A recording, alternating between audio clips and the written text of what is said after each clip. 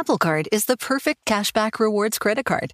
You earn up to 3% daily cash on every purchase every day. That's 3% on your favorite products at Apple, 2% on all other Apple Card with Apple Pay purchases, and 1% on anything you buy with your titanium Apple Card or virtual card number. Visit apple.co/card calculator to see how much you can earn. Apple Card issued by Goldman Sachs Bank USA, Salt Lake City branch. Subject to credit approval. Terms apply. Something that makes me crazy is when people say, well, I had this career before, but it was a waste. And that's where the perspective shift comes, that it's not a waste, that everything you've done has built you to where you are now. This is She Pivots, the podcast where we explore the inspiring pivots women have made and dig deeper into the personal reasons behind them. Join me, Emily Tish Sussman, every Wednesday on She Pivots. Listen to She Pivots on the iHeartRadio app, Apple Podcasts, or wherever you get your podcasts. Okay, it's only films to be buried with.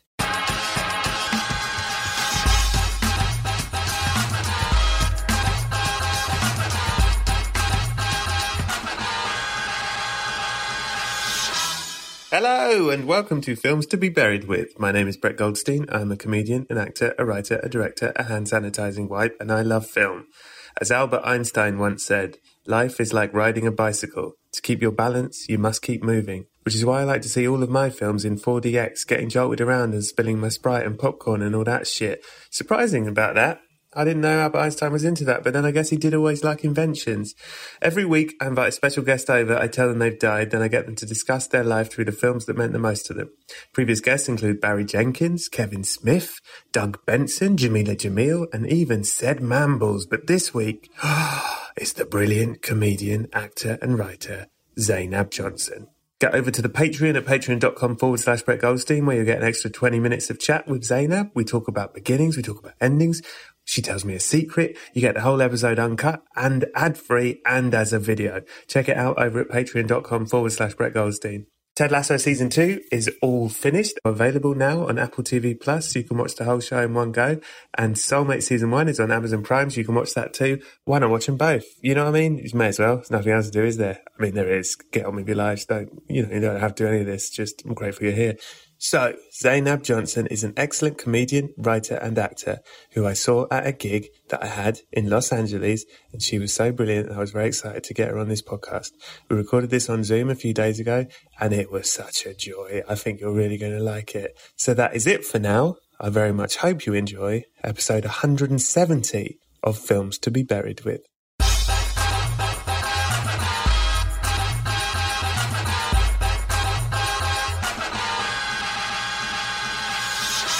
Hello and welcome to Films to be Buried With. It is I, Brett Goldstein, and I'm joined today by an actor, a writer, a last comic standinger, a Netflixer, a uploader, a hero, a creator, a legend, and one of the finest stand-up comedians I have seen in LA. Please welcome to the show, the wonderful, the brilliant, it's Zainab Johnson!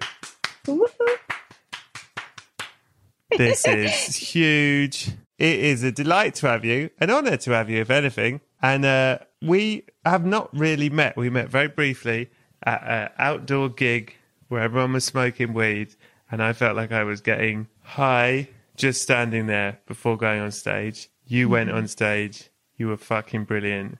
And I thought, yeah, I want to talk. I thought, do you know what? I want to talk. I want to hear more of this. So here's the thing. I looked you up. Okay, good. And aside from your incredible career, etc., the most shocking thing is you're one of 13 children.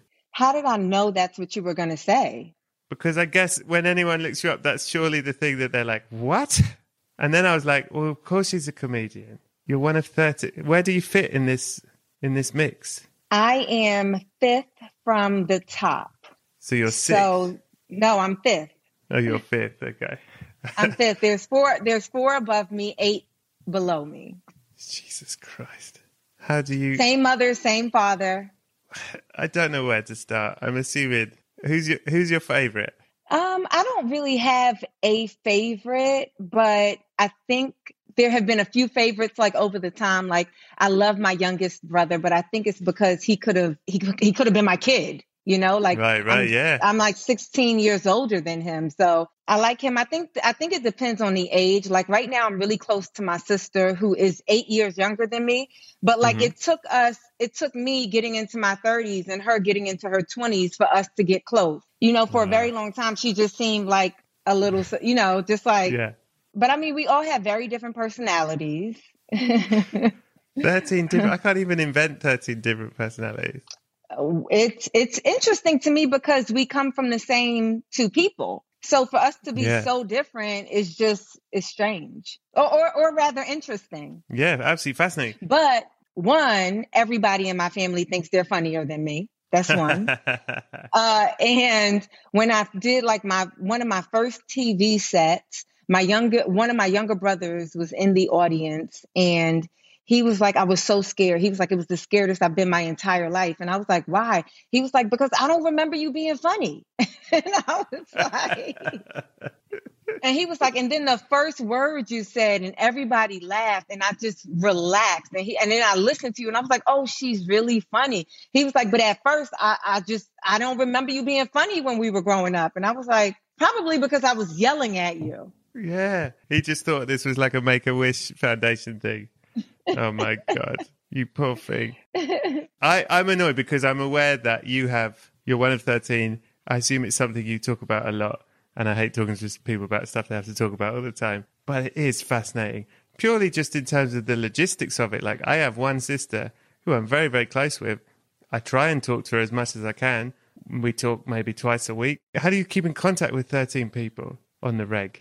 There's some that I talk to more often than others, but I think I definitely speak to my siblings like a good amount of time. Like I speak to a good 5 of them a few times a week, and it's not long conversations, but it's just like it'll be a text or a call, like we talk. But you just made me realize something. I realized in my career, now my goal is to do something that is more fascinating than having 12 siblings. But I never thought about it before. Surely that's why you're a comedian, though, right? So you're so desperate for attention. If you're fighting 12 other people for attention, you have to become a comedian. You have to have a TV show where you're a comedian on TV and go, see, now I'm the fucking favorite. Surely. Oh my God, that's funny. That's the theme of the show. Oh, is it? It is. It is. I do think that it's interesting that I chose something that is very independent. Like I could have joined a sketch group. I could have joined an improv group, but I think stand up is a very like lonely road. And I do find it very interesting that that's what I chose. Yeah, that is interesting. Yeah. That is interesting that you don't have an improv group called My Family. Tell me this, your brothers and sisters, do you have different ones for different occasions? As in, do you go like, if I feel sad, I need to call this one. If I feel, do they serve different purposes for you? No, I am like the caretaker of all. Yeah, so I am usually the one that is called upon when things are needed, whatever, like I can give everything. I can give advice. I can give sentiment. I can give money. I can give, but I do call different ones for different information. I know the wealth of information each one of them has. I know what their expertise is. Right. So I call according to the expertise I need. Fascinating. And how long have you been doing stand-up? 10 years. Was that always your plan? Or did something happen where you were like, I want to get into that? So I went to school. I got a degree in math and education, and I thought I would teach. And then my really close friend at the time decided she was moving to LA to be famous. And I was like, I can't let her move without me because of all the famous women I know, I don't know who their best friend is. Like who's Julia Roberts' best friend? Nobody knows. Great question. And so I'm like, well, I got to go. Does she have one? Exactly. Who knows? We may never know. The only best friend we know is Gail and Oprah. What? It's just really funny. It's just now I'm obsessed with finding out who Julia Roberts' best friend is. We don't know. Like George Clooney? I mean, I don't know. Who is her best friend? Could be. We don't know. You're right. We literally don't know. So hang on. So your famous friend is going and you're like, You need to be the first famous person other than Oprah where people know who their best friend is. Well, yeah, I just thought like I can't let her be famous without me. That was my thought. That was the thing that motivated me to pack up my car in New York City, drive across country and move to LA. I was like, I can't let her be famous without me. What happened to your friend? Please tell me she's Julia Roberts.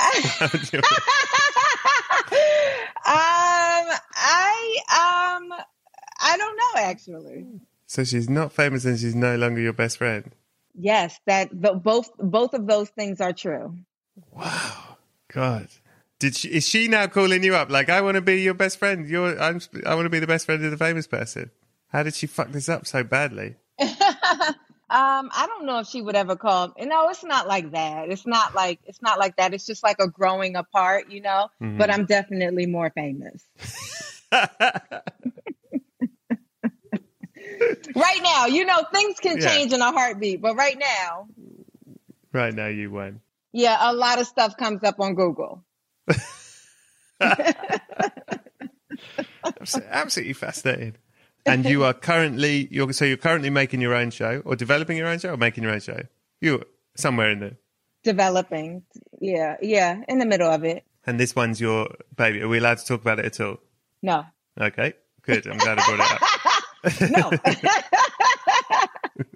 I mean, I feel like you gave it away. It's like you were like, you have 12 brothers and sisters, and you're fighting to be the favorite. That's the show. I would 100% watch that show. I would buy that show and I would watch that show. I hope everyone else feels that same way. Well, of course they do, because it's fucking mad to have that many brothers and sisters. I don't know how you cope. It's just mad. It's so, I want to see the show. When I was younger, when I was little, all I ever wanted was to be the only child. Yeah. I wanted so bad to know what that was like, because it's like you don't have any privacy. You know, and the thing about it is we were very poor, but not because my father didn't have a good job. It's just like you got to have like Bezos money to take care of 13 kids. You know, in New York City, we grew up in Manhattan. God. Like it was. Oh my God. Yeah. You were rich for a 4-person family, but for a 13-person family, yeah, you need Bezos money. Poverty. Yeah. Oh, Zainab. Oh, shit. I've forgotten to tell you something. Oh, nuts. Uh-oh. I should have told you this. I should have told you this at the beginning when we logged on. If anything, I should have told you. Oh, fuck. I should have emailed you. Oh, man. I'll just have to say it. I feel like a dunce. I'll just say it. You've died. You're dead. Okay. You took that well. You seem unfazed. How did you die? I mean, I'm devastated. Okay. Oh, you didn't want this. It's just the tea. I mean,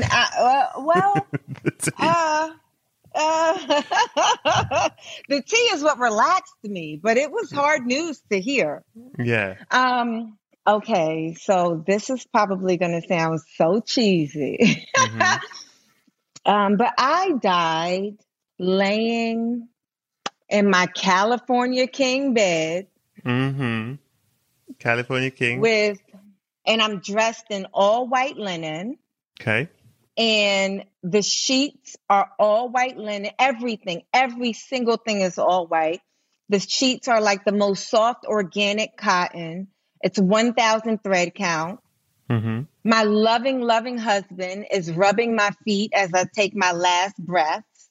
And I'm laying on my back and I just kind of like float away. Like I close my eyes like really, really softly and I fade away. And I think my mom, she'll live like way beyond me. Like if I'm 90, my mom will be like 120. Yeah. And I think she'll call one last time to tell me to do something like. Well, like a chore. Yeah, just to parent. Like, you know how parents have to overparent. Yeah. So she'll be like, you know, Zainab, make sure the temperature is right before you go. something. She'll be like, make sure your all white linen ceiling is clean. Make sure you have on clean underwear. Okay, so a couple of questions. Okay. It sounds lovely. The visual's lovely. All white linen everywhere. I mean, everywhere. Okay, everywhere. I like ceiling. Everywhere. Floor to ceiling. No, not floor to ceiling. Okay. So not like the room is not like veiled in linen. Okay. No. Just all your stuff is. Yeah, it's still my bedroom. Okay. So it's your bedroom. You're 90. That's the age you've chosen to die. I'm somewhere in between 90 and 100. Okay. Well, I'm going to need specifics. I'm 93. Okay. Why 93? 3 is my number. I like threes. Okay. And so 3 can go into 9 3 times. And then I just put a 3 after the 90. So 93. That's what happened in my mind just now. That's nice. That's really nice. I like that. That's made a very magic number. But my other question is, this husband rubbing your feet, is it currently your husband or is this a future husband? He's my future husband. Okay. Do you know him yet? No. Okay. What does he look like and what's his vibe? What does he look like eventually, or what does he look like when he's 90 something as well? Fair question. What did he look like when you met him?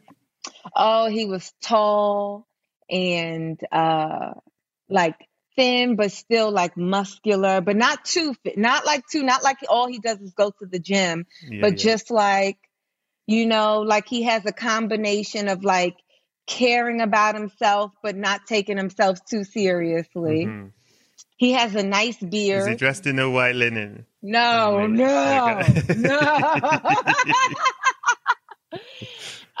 He's probably dressed in like jeans and a hoodie, and it fits him well.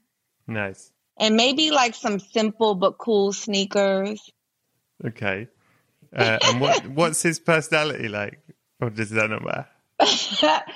He's like super smart and like a little bit corny. Like I'm totally the funny one. Yeah. But he appreciates that, and he goofs himself up a bit just to try and make me laugh. Okay. Like he gets super goofy just to make me laugh. And he does make you laugh. And it works. Does make you laugh. And he does. Oh, yeah. And what does he do? What line of business is he in, if any? Oh no, he does business. I don't care, but whatever it is, I respect it. But it's not the entertainment business. He could be in the entertainment business, but I prefer him to be behind the camera, So I wouldn't be mad if he was like a really talented like DP or like a lawyer or like, a finance person. But like, is he a stand-up comedian? No. No, he can't be a stand-up comedian. Not on my watch. Yeah, no. And is he an actor? Let's hope not. Let's hope not. You don't want that. No. You deserve better. So this guy, what's his name? What is his name? You're going to have to say it a lot unless you have a nickname for him, I suppose. So I don't know because I haven't met him yet. So I guess I have to. His name is, what's a name I would like? A name that I don't mind saying for 60 years. Yeah. Okay, if I went the simple route, maybe like Daniel. Daniel, he's listen, the man you've described is a fucking Daniel. For sure. For sure you've described a Daniel. That is an absolute Daniel you described. Or maybe it's a name that I don't know yet. Maybe it's a name that's not very common. No, it's a Daniel. No, maybe it's a name like Zainab. We both know it's Daniel. Zainab and Daniel, it goes well together as well. Who's coming over tonight? Zainab and Daniel. Oh, great. She's really funny. He's a bit goofy, but I love him. I love the way he wears a hoodie and jeans. They really fit him. So this is all lovely. Your life with Daniel sounds great. What slightly concerns me is how you died. Daniel's rubbing your feet. Yes. Why did that kill you? Okay. So it actually didn't kill me, right? Right. So I would really like to just die peacefully in my sleep. Like I would like to just be laying down, going to sleep. But I would also like to know the day so that I could have gotten everything done that I needed to get done. You know, I don't want to go to sleep and it be my last sleep and I don't know it's my last sleep. I want to know that it's my last sleep so that I said all my goodbyes, that, you know, so that I handled all the business that I need to handle. But what I know is the rubbing of feet is so therapeutic and it's so relaxing and it's a very small gesture, but it's a huge care for a person. I was in a hospital before and it didn't matter how many drugs they gave me, like in a hospital bed. It doesn't matter how many drugs they gave me. Nothing felt as comforting or as promising or as hopeful as when my mom rubbed my feet. And because I remember that, when one of my friends had her son, I went to the hospital that day and everybody bought gifts and food. And I sat there and rubbed her feet. Her son is like 10 years old now. And she always says, Zainab, when you rubbed my feet, that was the thing that brought me the most comfort. Zainab. So my husband is not like killing me with comfort. He is just making my departure the most serene it could be because he loves me so much. I mean, he played Goofy for 60 years. Yeah, that's Daniel for you. Man, that's beautiful. That's beautiful to rub in the feet in the hospital with a lady that's given birth. I think we should start a thing where we go do that. Just go around maternity wards rubbing people's feet. That's fucking great. I think that they would love it. I think they would absolutely love it. We'd have to get permission. Oh, I mean, if there's admin involved, it's really going off this. I think it's better if it's just surprise feet rub. There is nothing more uncomfortable than a surprise massage. Yes. From a stranger. Yeah, thinking about it, it's a terrible idea not to at least call ahead. Yeah, exactly. Okay, look, I have a thing on this podcast, which is when people say they die peacefully in their sleep, I usually sort of think, yeah, but you died of something. Something happened while you were asleep, like, you know, you had a heart attack or something happened. Okay. But I've never done this before, but I am going to let you die peacefully in your sleep because I really, really liked it. Usually I make people who die peacefully in their sleep have a horrific death while they were sleeping.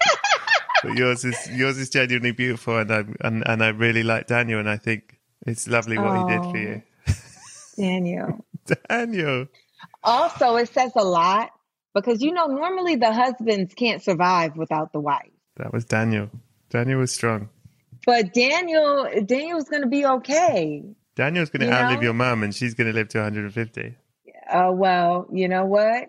I'm going to tell Daniel the moment I die, don't let her make you do anything else. The moment I die, your obligation is done. You're free.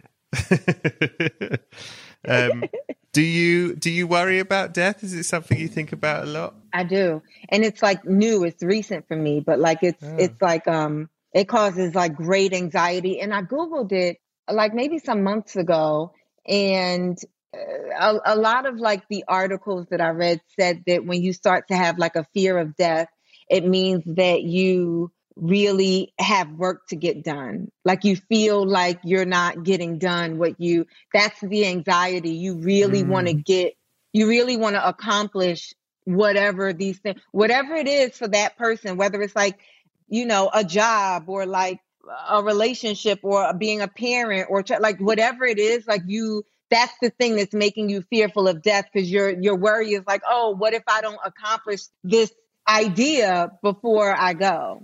Yeah, interesting.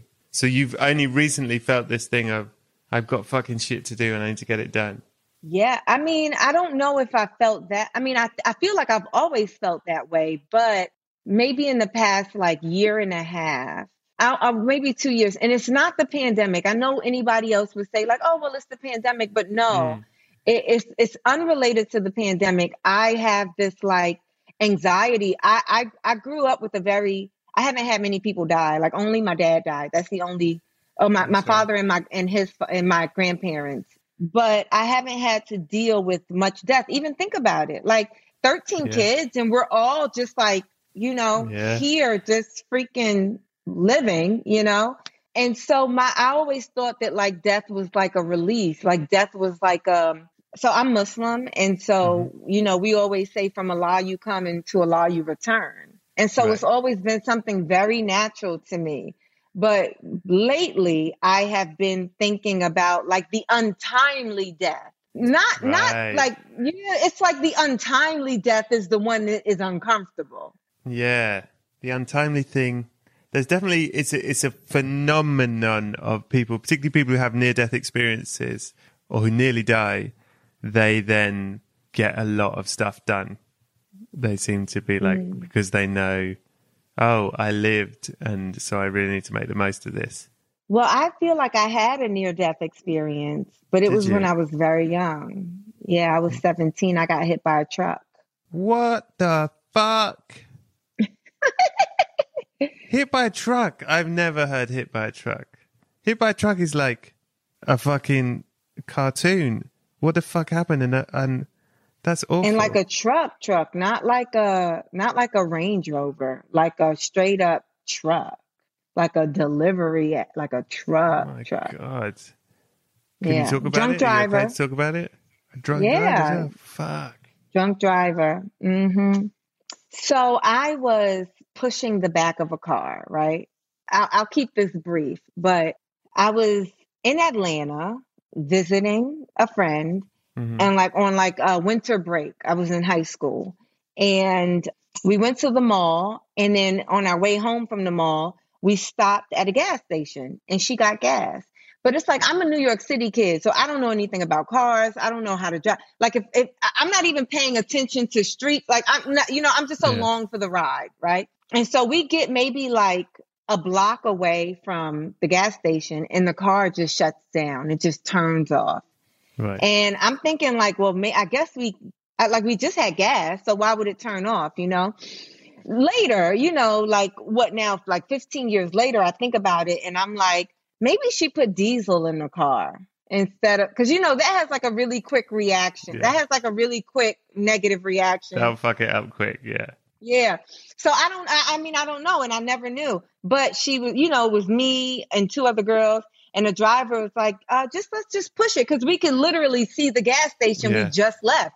So she's like, just push the car. And I remember I had on some brand new sneakers. So I was like, I do not want to push the car. Like, I don't want to mess up my sneakers.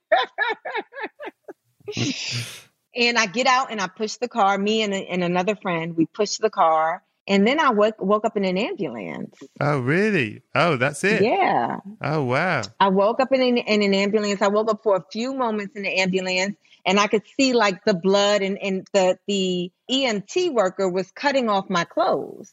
Oh, shit. And asking me like who the president was and who, you know, like, and fuck. Yeah. And then I woke up like sometime after that in like an ICU unit in the ICU room in the hospital. And that's it. God.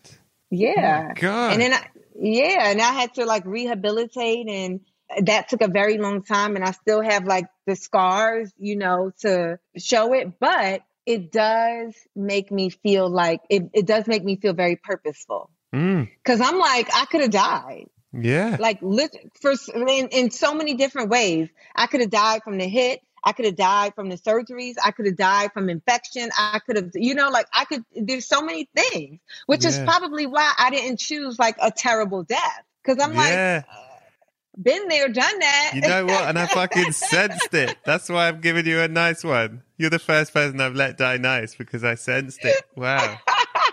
Can I ask you, and again, I don't want to sort of trigger anything. I don't want, you know, if this is too far, please tell me. But so you've never remembered the thing, like your memory of it is pushing the car and then you're in the ambulance and you have no. Yeah, I don't remember the hit. That's fascinating that your brain protects you from that, or, you know, I have no idea. I'm guessing, but yeah.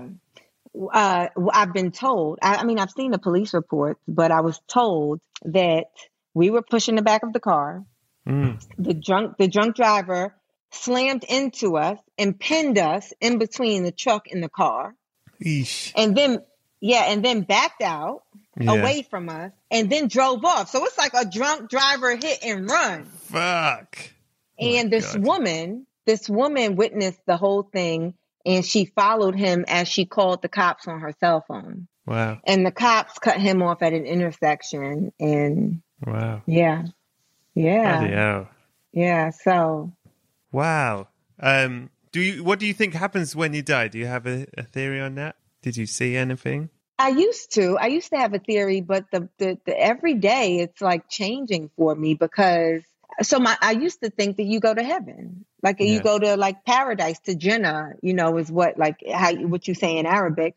I used to think that that's what all of this. That's why you try and be a good human being. That's all like your points to get up there where they say everything is perfect and like dandy. But then one day, in an attempt to write a joke, I thought, wow, like I love my father and he did great. He did, in my opinion, a great job while he was here. And I can't wait to see. This was a thought that day. I probably had a dream about him or something. And I'm like, oh man, at least when I get to heaven, I'll see my father again. Right. And then it hit me. I don't know if it's the comedian brain. It hit me like, what if he doesn't want to see you? What if his heaven does not involve 13 kids? Yeah. Oh my God, he's like, fuck that. And then I started thinking about it. Like, we all have this idea that our heaven involves other people. But like, if can one of my ex-boyfriends be in my heaven? That's not heaven. This is really interesting. You've really got to curate your heaven. You're right. You're absolutely right. Fuck. Because they like religions make it seem like it's just this one big place that everybody that is good goes to. And then hell is this like one bad place. But I'm just like, I don't. But you're right. Heaven with everyone isn't heaven. Isn't heaven at all. That's like now. And it's awful. If everybody is in heaven, then that means there's a pandemic in heaven. Oh my God, you're blowing my mind. Well, listen, I've got news. There is a heaven, and it is curated. Okay. And I've gone through your friends list. I've gone through your close friends list on Instagram, and only those lot are in. And your dad is there. He's happy to see you. Aww. Surprisingly, he's given me a list in order of favourites, and you made the top 3, so that's good. And everyone's very happy to see you. And there's all your favourite thing in heaven. What's your favourite thing? This is going to be so cliche. Say it. Watching movies. Oh well, then you fit right in. You fit right in. If that's your favourite thing in the world. This place is made of movies. It's like Charlie and the Chocolate Factory, but instead of chocolate, it's movies. Just DVDs, just VHS tapes in a river of VHS tapes and Betamax trees and Laserdisc chairs, and you'll have a lovely time there. And perfectly fried French fries. Perfectly fried French fries. Guys, yes. I mean, no question they're perfectly fried. Okay. So when you get there, they give you a cone of perfectly fried French fries, and everyone's excited to see you, and they want to know about your life, but they want to know about your life through film. And the first thing they ask you is, what's the first film you remember seeing, Zainab Johnson? I think the first film I remember seeing is A Land Before Time. Lovely, lovely film. Land Before Time, Don't Believe, dinosaurs, happy, sad. It was a cartoon it was like a feature-length cartoon about dinosaurs. And this one dinosaur on a search to get back to his parents, right? Yeah, yeah. And he made friends along the way. It's a beautiful film. Do you remember who you saw it? Or did you see it at the cinema or on TV? I don't know. But I did go to the movies a lot with my family. Like, I remember specifically seeing Coming to America. And being like really, really young, like probably too young to even watch that movie. But my father used to really like going to matinees. Right. And so we would just all go to the matinees with him. I remember specifically seeing that in a movie theater. But Land Before Time, maybe I saw it at home. That's a really good first one. That's lovely. What is the film that made you cry the most? Are you a crier, Zainab Johnson? I used to not be a crier. And not at all. And I used to pride myself on it. Like, I ain't crying 16 years. Like, I was that person. Yeah. And like, if I did have to cry, I would be like, oh my God, like it would, I would be taken aback by the cry. But now, oh my God, the older I get, I just comes. And I can see a commercial, like, I mean, it could be a State Farm commercial. And I'm like,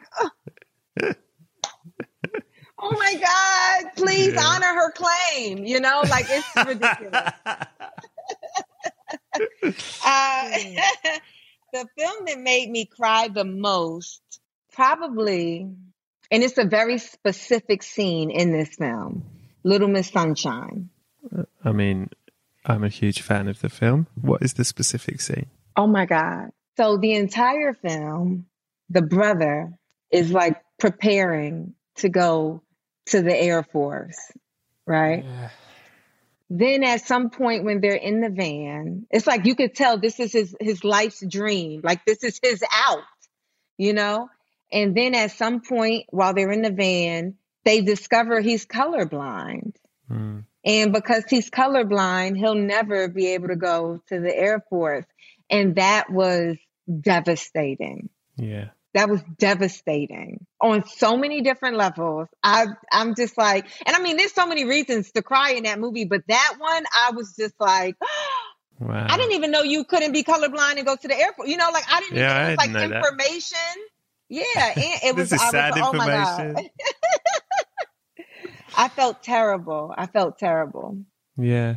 Interesting. It's about a sibling as well. What's the film that scared you the most? Do you like being scared, Zainab Johnson? No. No, thank you. No, thank you. No. I do not like being scared at all. Right. I think the first like scary movie I saw was like Freddy Krueger, like Friday the 13th. And I hated it because I always, all my life, I've dreamt in color. And right. I'm like, this is exactly where a scary monster could get me. Was in my dream. So like I grew up in New York, right? In New York, you live in skyscrapers and stuff. So like all the scary movies where you go through the woods, I'm like, that'll never happen. I live in New York. Like, you know, the scenario doesn't present itself for a killer.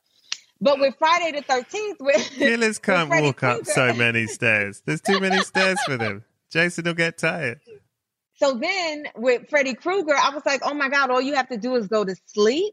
I was like, this isn't good. So that scared me. But then, you know, like, sure. I mean, after like, I don't know, like 5 or 6 films, then they did Jason Takes Manhattan. And I was like, oh no.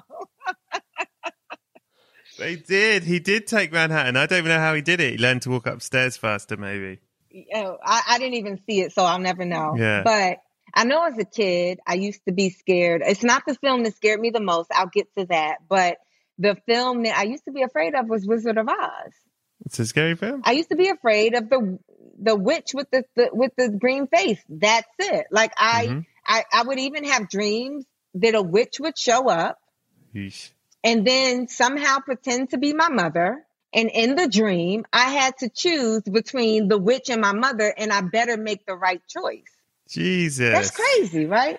Yeah, that is really scary. Did you make the right choice? I made the right choice. And you know what? I think I made the right choice most times. Or I would wake up before it was even revealed, you know? And maybe, I don't know, maybe that's like some really deep rooted something about my feelings about my mom. Like, I don't know. Yeah. But one summer, I did like an intensive at RADA. And so I spent the summer in London. Oh, and wow. I saw Wicked. Oh, Wicked. Yeah. I saw Wicked in London, and I was so moved, I never was afraid of witches again. Wow. Yeah. I was like, intermission, did not want to get up out my seat. I was like, I'm ready for the second half. Let's go. But I think it's because it told me like a story about the witch that I didn't. It's like, oh no, she's not a witch at all. Yeah. Witch or Mother is a great game show for us to pitch to CBS. Witch or to CBS? You think CBS would buy that? Yeah. Witch or Mother's pretty good. I see the poster's very easy. Do you know what I mean? Yeah. I really like it. What's the prize? Well, the prize is you live, I guess. If you pick your mother, you get to go home. If you pick the witch, you have to stay the week at CBS. At like CBS Studios? Yeah, at CBS Studio Radford. You just get put in one of the offices there for a week. We do like a sort of magazine show about you. Anyway, what's the film that most people don't like? It's not critically acclaimed, but you love it. You don't care what any of these idiots say about that film. Waterboy. Oh, yeah. Great shout. Waterboy is such a good film. Yeah, it is. He couldn't make that film now. Just with like PC culture and stuff, like he could never make that. He's like, you have to ask yourself, like, is he handy? You know, like what, like you cannot make that film today. Yeah. But I loved it. I loved Waterboy. Yeah. Funny. He's funny. I love Adam Sandler. I got no beef with him. Yeah, he was like, medulla oblongata. Like, it's just,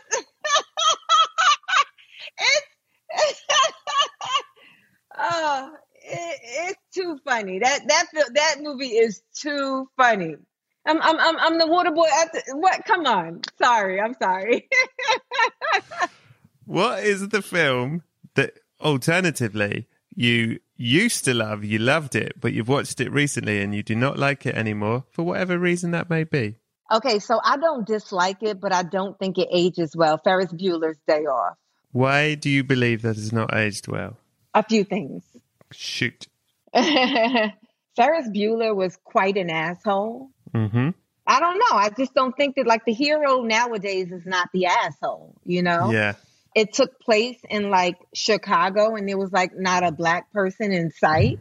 It's like this freaking teenage kid just got on a float in the middle of a parade in Chicago and was like, you know, like I just it just, when I watch it now, I have to suspend my disbelief so far to really appreciate the story being told, you know? Mm-hmm. But when I was a kid, I loved it. I wanted to be Ferris Bueller. I hated his sister. Yeah. The only thing that ages well in Ferris Bueller is the girlfriend. She had on this white fringe leather jacket. And I'm like, where is that jacket? That jacket would look amazing today. Mia Sarah. Is it Mia Sarah? Mia Sarah's jacket. We must get. Is that her name? Is that the actress's name? Oh my God, I would love it. I would absolutely love it. Yeah. Well, let's make a note, shall we? I'm going to tell Daniel what to get you for Christmas. What is the film that means the most to you? Not necessarily the film itself is any good, but because the experience you had around seeing the film will always make it special to you, Zainab Johnson. Okay. I have to change your question a little bit to answer this. Whoa. The film isn't special to me, but I have never had this experience seeing a film before. Okay. So, you know, I said I was raised Muslim, right? Mm-hmm. I don't know much about the church, but there was a time where a movie called The Passion of the Christ came out. Yes, I've seen it. And I just kept hearing, like, that's all that was in a news cycle. That's what everyone talked, you know, and this is like a bit before social media, but it still had the same, like if something could have trended before social media. It's one of the biggest films of all time. And like none of my friends were, I was young, you know, like none of my friends were talking about it. No, but I remember feeling like, wow, people, there's nobody in the middle. I didn't hear anybody with Passion of the Christ go, like I didn't hear that, you know, like I could take it or leave it. It's fine. Yeah, it was like really opposite ends of the spectrum, like amazing or they freaking hated it, right? Mm-hmm. Like blasphemous. And I was like, I got to see this film. And I went by myself to the movie theater and I sat there and I watched that film. And I probably after the first 10 minutes, I cried for 2 hours. Wow. I cried for 2 hours. And I'm talking about like, it was painful to cry, right? And it wasn't like, oh, it was like really like, I felt like I was watching the equivalent. This is going to sound super crazy right now, but forgive me. I felt like I was watching what somebody today might describe as like their George Floyd experience. Oh, wow. Do you get what I'm saying? Like, for me, it was just about like to watch somebody be like, forget the religious story. Yeah. Forget that they're saying that's Jesus. I sat and watched like a human being be tortured for 2 hours. Yeah. And I just cried. I couldn't believe it. And so that's not the reason why it stays with me though. When I got up to leave after the film was over, you can see I'm visibly like swollen and distressed. And I'm also like this teenager, I'm also like this young teenager. And it's at the movies by herself that just finished watching this movie. And this woman comes up to me and she grabs my hand and she says, "Are you okay?" And I was like trying to like get my words. And I'm like, yeah, I'm okay. I'll be okay. And then she said to me, "See why it's important to make Jesus your Lord and Savior." Like she tried to convert me in that moment. And it pissed me off. I went from one emotion to another. And then I was so pissed. I was so upset that she made it about the religion. I was so upset that she made it about this thing that, this thing that everybody is fighting for control over. And that she did it, that it wasn't just about like a human being was just tortured right in front of us for 2 hours. And I said that to her. I was like, what? Like I grabbed my hand away from her and I was like, what? I was like, no, this isn't about Christianity at all or Jesus. I was like, I just watched a man tortured for 2 hours. That was hard. And what'd she say? She just looked at me like, how dare I? She would, I'm sure she wouldn't have told this story much different. Like, there was a girl who didn't care that it was Jesus, Wow. like. Do you think she was just waiting outside the screen and trying to convert people after every showing? If she was doing that and they didn't kick her out the movie theater, then I'm going to have to write AMC a letter. Yeah, that's really interesting what you say about the film. I mean, that film is kind of insane. It is just 2 hours of a man being tortured. And it's brutal, and I don't really like it at all. It's horrible. It's really, really, really horrible. And you're like, what is this? Yeah. What are we watching? Yeah. Great answer. I have a happier moment though. Oh, okay. We can keep that one. When I saw Shrek, the first Shrek. Oh yeah. I'll never forget my friend. She was like babysitting her niece that day. And she's like, "Come with me to the movie theater." And I'm like, "To see what?" And she's like, "Oh, I got to take my niece to the movies to see Shrek." And I'm like, "A kid? I'm not going to the movies." Like, again, I'm like a cool teenager. Yeah. So I'm like, no, I don't want to do that. It was one of the best experiences. I mean, I was laughing so hard. It made me realize that these like animated films, for the most part, they're not like for kids. Like the visual aspect of it are for kids, but the dialogue, the story, they're not for kids at all. Like I was laughing so hard. I looked over at my friend's niece, who at the time was like 4 or 5 years old, and she was just like, "You keep laughing really at nice. this donkey. What's funny?" And I'm like, donkey. You don't even know how funny this donkey is. Exactly. Apple Card is the perfect cashback rewards credit card. You earn up to 3% daily cash on every purchase every day. That's 3% on your favorite products at Apple, 2% on all other Apple Card with Apple Pay purchases, and 1% on anything you buy with your titanium Apple Card or virtual card number. Visit apple.co/card calculator to see how much you can earn. Apple Card issued by Goldman Sachs Bank USA, Salt Lake City branch. Subject to credit approval. Terms apply. Something that makes me crazy is when people say, well, I had this career before, but it was a waste. And that's where the perspective shift comes, that it's not a waste, that everything you've done has built you to where you are now. This is She Pivots, the podcast where we explore the inspiring pivots women have made and dig deeper into the personal reasons behind them. Join me, Emily Tish Sussman, every Wednesday on She Pivots as I sit down with inspiring women like Misty Copeland, Brooke Shields, Vanessa Hudgens, and so many more. We dive into how these women made their pivot and their mindset shifts that happened as a result. It's a podcast about women, their stories, and how their pivot became their success. Listen to She Pivots on the iHeartRadio app, Apple Podcasts, or wherever you get your podcasts. Exactly. What is the film you most relate to, Zainab Johnson? I don't know if I relate to a film. Is that bad? It's very interesting you say that. I find this is the question people struggle with the most. It depends. I mean, the reason it would surprise me you saying that is because you've been so affected by so many things in the films you've talked about. You know, you're obviously very empathetic and sensitive, and you take these things on, even though it's just a film. You could argue it's just a film, but you're devastated by things you've seen or whatever. But that you don't think that you've connected with any of them in a way like that relates to you is interesting. Like, I don't know if I've ever watched a film, and saw myself. I have watched things and like wondered like what that's like, you know? But yeah.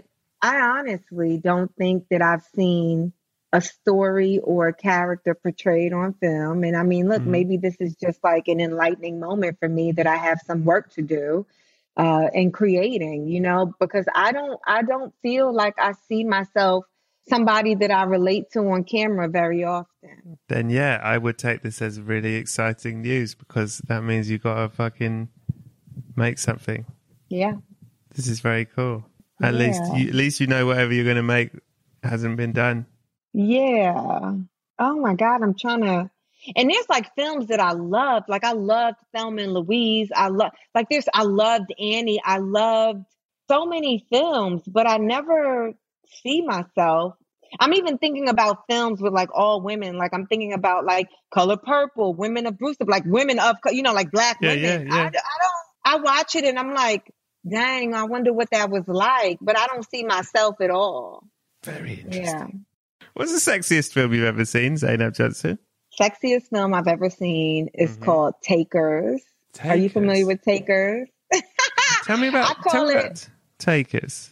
Takers, I call Takers the fine boy movie, because it has every fine boy in the movie. It has Idris Elba. It has Michael Ealy. It has Hayden Christensen. It has Chris Brown. It's like every fine man of that year. Wait. Chris Brown, carry on. Chris Brown is debatable for some, but I'm a huge Chris Brown crusher. So something I've got to warn Daniel about, but okay. But it just had like a body of like fine men. Right. And then they had to like, you know, I don't know, it was like a scheme or something. I don't really remember the plot. I just remember.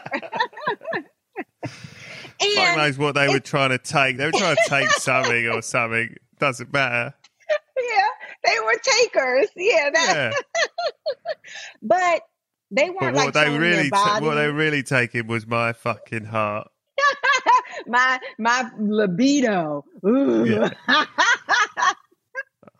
I didn't know the word for it. But it's like, it's not like Magic Mike. It's not like men being strippers. It's like sexy in a different way, you know? Just men taking shit. They're just taking shit. They're fine and they're taking shit. That's so funny. That's a pitch. It's a good tagline. They're just fine and they're taking shit. They're fine and they're taking shit. What? There's a subcategory to this question, Zainab Johnson.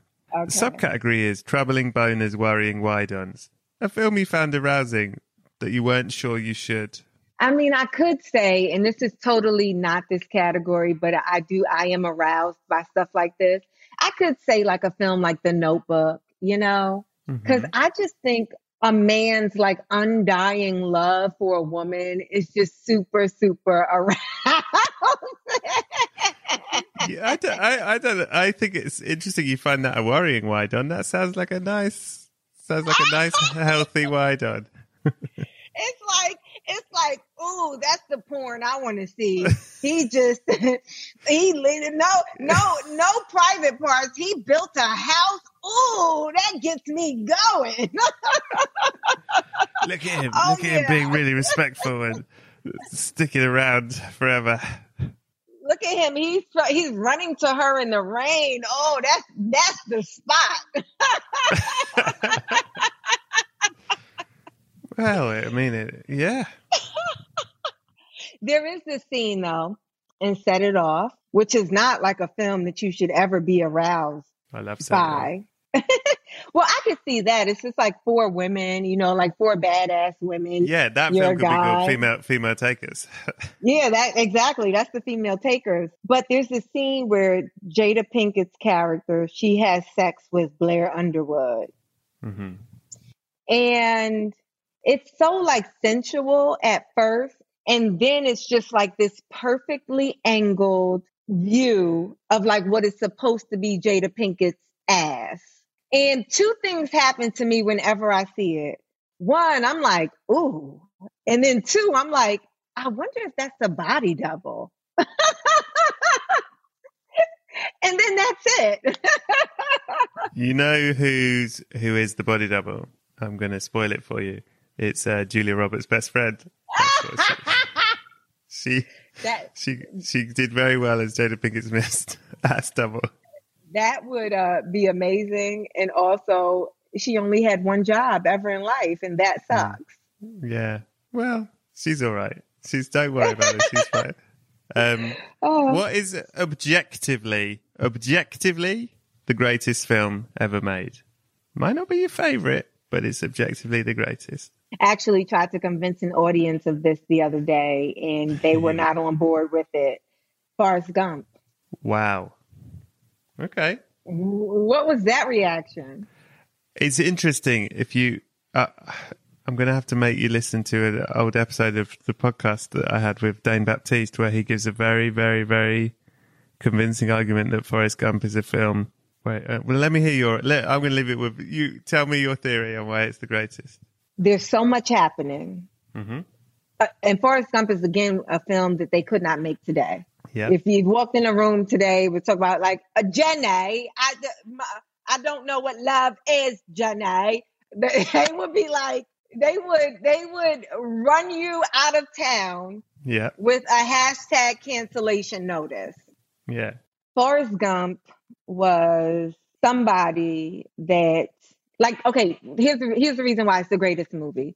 Because it took one man, it took one kind of like, I'm just going to call him an autistic savant. I don't know what he was, right? Yeah. But he managed to be the most unlikely person in every greatest moment in history. Mm-hmm. And because they did that, and it was effortlessly laced with like a love story, a man's undying love for this woman. Worrying wide on time. Yeah, it was laced with these unlikely friendships that just, that developed. And then because you travel through decades with this person, through this person's life, you get to experience via film some of the greatest moments that you weren't around to see, some of the greatest music that you weren't around to experience. You know what I'm saying? You get to live through time. Forrest Gump is like, it's like a happy-go-lucky history lesson that everybody needs of America. Is it really America? No, but it is the idealistic version. Who else to tell it? Forrest is not like a straight white guy. We hate straight white men right now. Forrest is like a level above special needs. And that's the straight white guy we can always get behind. Life is like a box of chocolates. You never know what you're going to get. That's the greatest film. Yeah. Forrest, have you ever seen a box of chocolates? They do tell you what's in them on all boxes of chocolates. Just turn it over and you'll see what you're going to get on the inside. But That is so true. But have you ever eaten a box of chocolates and you know exactly what it says, but you still bite it and look inside as if you don't know what it actually says? You're absolutely right. Forrest Gump is the greatest film ever made. You're absolutely right. You've done it. You've done it. What's the film you could or have watched the most over and over again? Coming to America. Correct. What's the film? No, we don't like to be negative, Zainab. Okay. So we'll do it fairly quick. What's the worst film you've ever seen? Human Centipede. Fair enough. And I saw it while in London. I know it takes place in like Germany or something like that, but I tend to, group the entire European, know, and I was just like, oh my God, somebody put me on a flight immediately. These people are crazy. I don't even want my passport stamped. Get me out of here. Did you see it in the cinema? No. Okay. Did friends make you watch it? I watched it on my own. Wow. Because I saw, I think I maybe watched it. My sister's husband is British, and so they lived there for a while. And I think that maybe I was just up late one day. I probably watched it with my sister and her husband, but I think I suggested it, and I was like, it's I'm like, this can't be like, you know how you have to watch, and then it's so grotesque. It's so, but you also can't look away because you have to see how you need to be redeemed. That's not a film that you just stop watching. Yeah. You need for somebody to get away, or for some, but terrible. At the end, I was like, how? No, thank you. No, Europe. We have to change this. No, thank you. I'm leaving Europe now. Thank you. What is that? You're in comedy. You're very funny. What's the film that made you laugh the most, Zainab Johnson? Probably 40-Year-Old Virgin. Funny film. And my favorite part, the funniest part, I believe, is an improvised scene. Tell me the part. It is between Kevin Hart and Romani Malco. I hope I'm saying his name right. But Kevin comes in, Kevin's character, and this is like before The World Loves Kevin. But this is like, I don't think Kevin has done any better. Like he's good, sure. But it's like, I'm like, that was like pure freaking comedy, He comes in and he wants a discount. And he feels like Romani's character should give him a discount just because he's Black, right? And so he's like, this is not how that works. Like, and he's like, get your man. Like, they just go back and forth. And I can't really say it. I can't really say it because it involves the N-word. Right. But at some point he's like, no, you wanted the N-word? You got the N-word. No, you got, it was just, it's so, I can watch that scene over and over and over. And I think it's because at some point you see that Kevin wants to break. Like you see that it's, when you watch comedians and they're one-upping each other in the scene, and it's like, and one of them is like, I don't know. It's like, who's going to win the battle of this improv, Yeah. And I feel like that's what that movie is so hysterical to me, but that scene is hilarious. Love it. Zainab Johnson, you have been one of the greatest. I've loved this. I've loved every aspect of this. However, when you were 93 years old, 3 times 3 times 3 times 3, 3 into 3 made 9 with a 3. 4 threes. Magic number. Okay. You were 93. Okay. You were in your all-white linen bedroom. All-white linen everywhere. Okay. Not on the ceiling, let's be real, just on your furniture. And you were laying in your bed. And you were told this was the day. This was the day you were going to die. You were very healthy. But you said, today's the day you didn't die. And you were with Daniel. Lovely, lovely, lovely Daniel. Like a young Colin Firth. There he was, Daniel. And he said, my darling, my angel, I've loved you all my life. And he said, I'm going to do my favourite things. I'm going to cry telling this. And he said, I'm going to do your favourite thing. And he rubbed your feet. And you said, I love you, Daniel. Thank you for being goofy for all these years. And he said, I just liked making you laugh. And you closed your eyes and you peacefully went to a curated heaven where you saw all your favourites. Mm-hmm. Anyway, I'm walking by with a coffin, you know what I'm like. And I'm like, I wonder where Zainab is. And I'm like, oh no, I know what day of the week it is. And I go upstairs, Daniel, he's still he's on his knees at the bed. I go, you okay, Daniel? And we hug. because that's what Daniel's like. He's a really good hugger as well. A big old hug. And he leaves the room, and I say, don't worry, I'll take care of this. And I pop you in the coffin, but the coffin I got for you was smaller than, was a bit small because you had a narrow corridor. So I knew your stairway was narrow. I was like, getting up the stairs is going to be difficult. Anyway, I really have to stuff you in the coffin, but because you've had the nicest death we've ever had, it actually goes quite well. Just get you in the coffin. But there's really not enough room in this coffin for anything else. There's only enough room to put a DVD, slip it in the side, for you to take across to the other side. And on the other side, it's movie night every night. One night, it's your movie night. What film are you taking to show everyone in heaven when it's your movie night, Zainab Johnson? I'm so sorry to give the same answer again, Coming to America. It's Coming to America. You know what it is? I've watched Coming to America so many times. I can recite this movie to you I don't even need the film playing. Mm-hmm. And still, after 100 plus views, I enjoy it the same and I discover something different.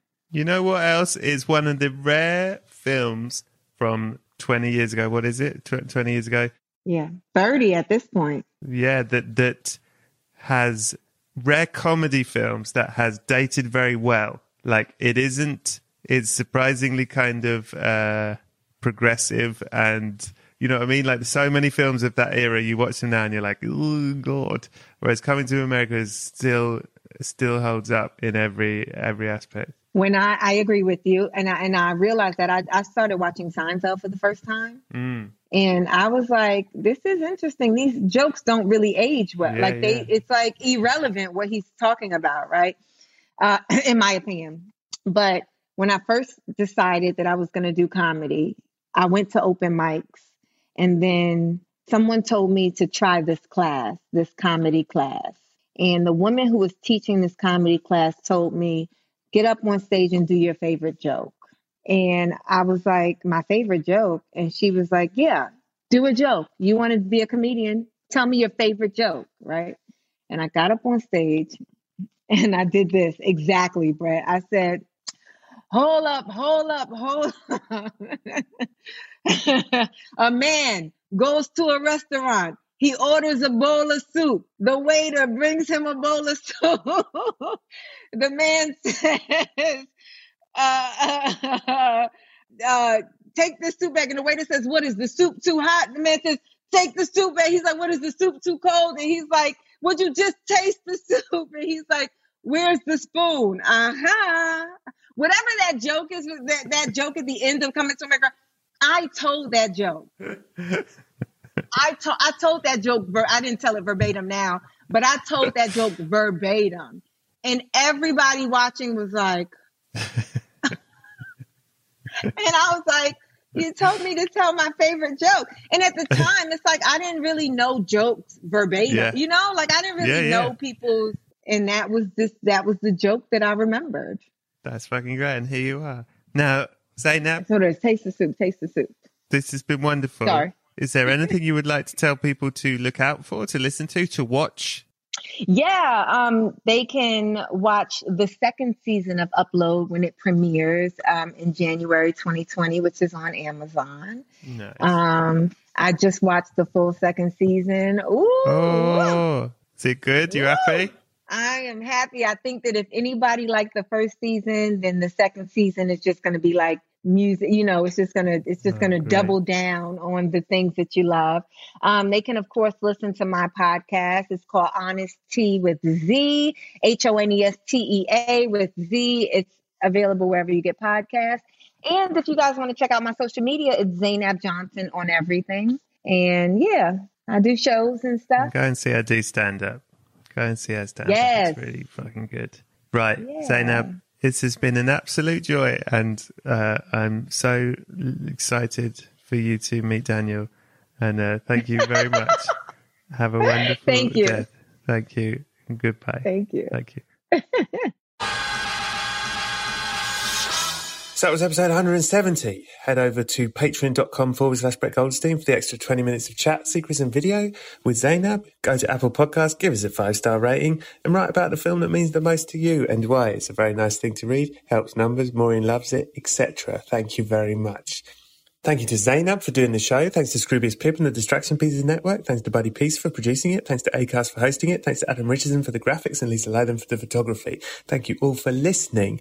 Come and join me next week where my guest, I will not tell you until you hear next week's episode. You are going to love it. So that is all.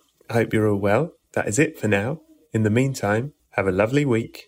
And please, now more than ever, be excellent to each other.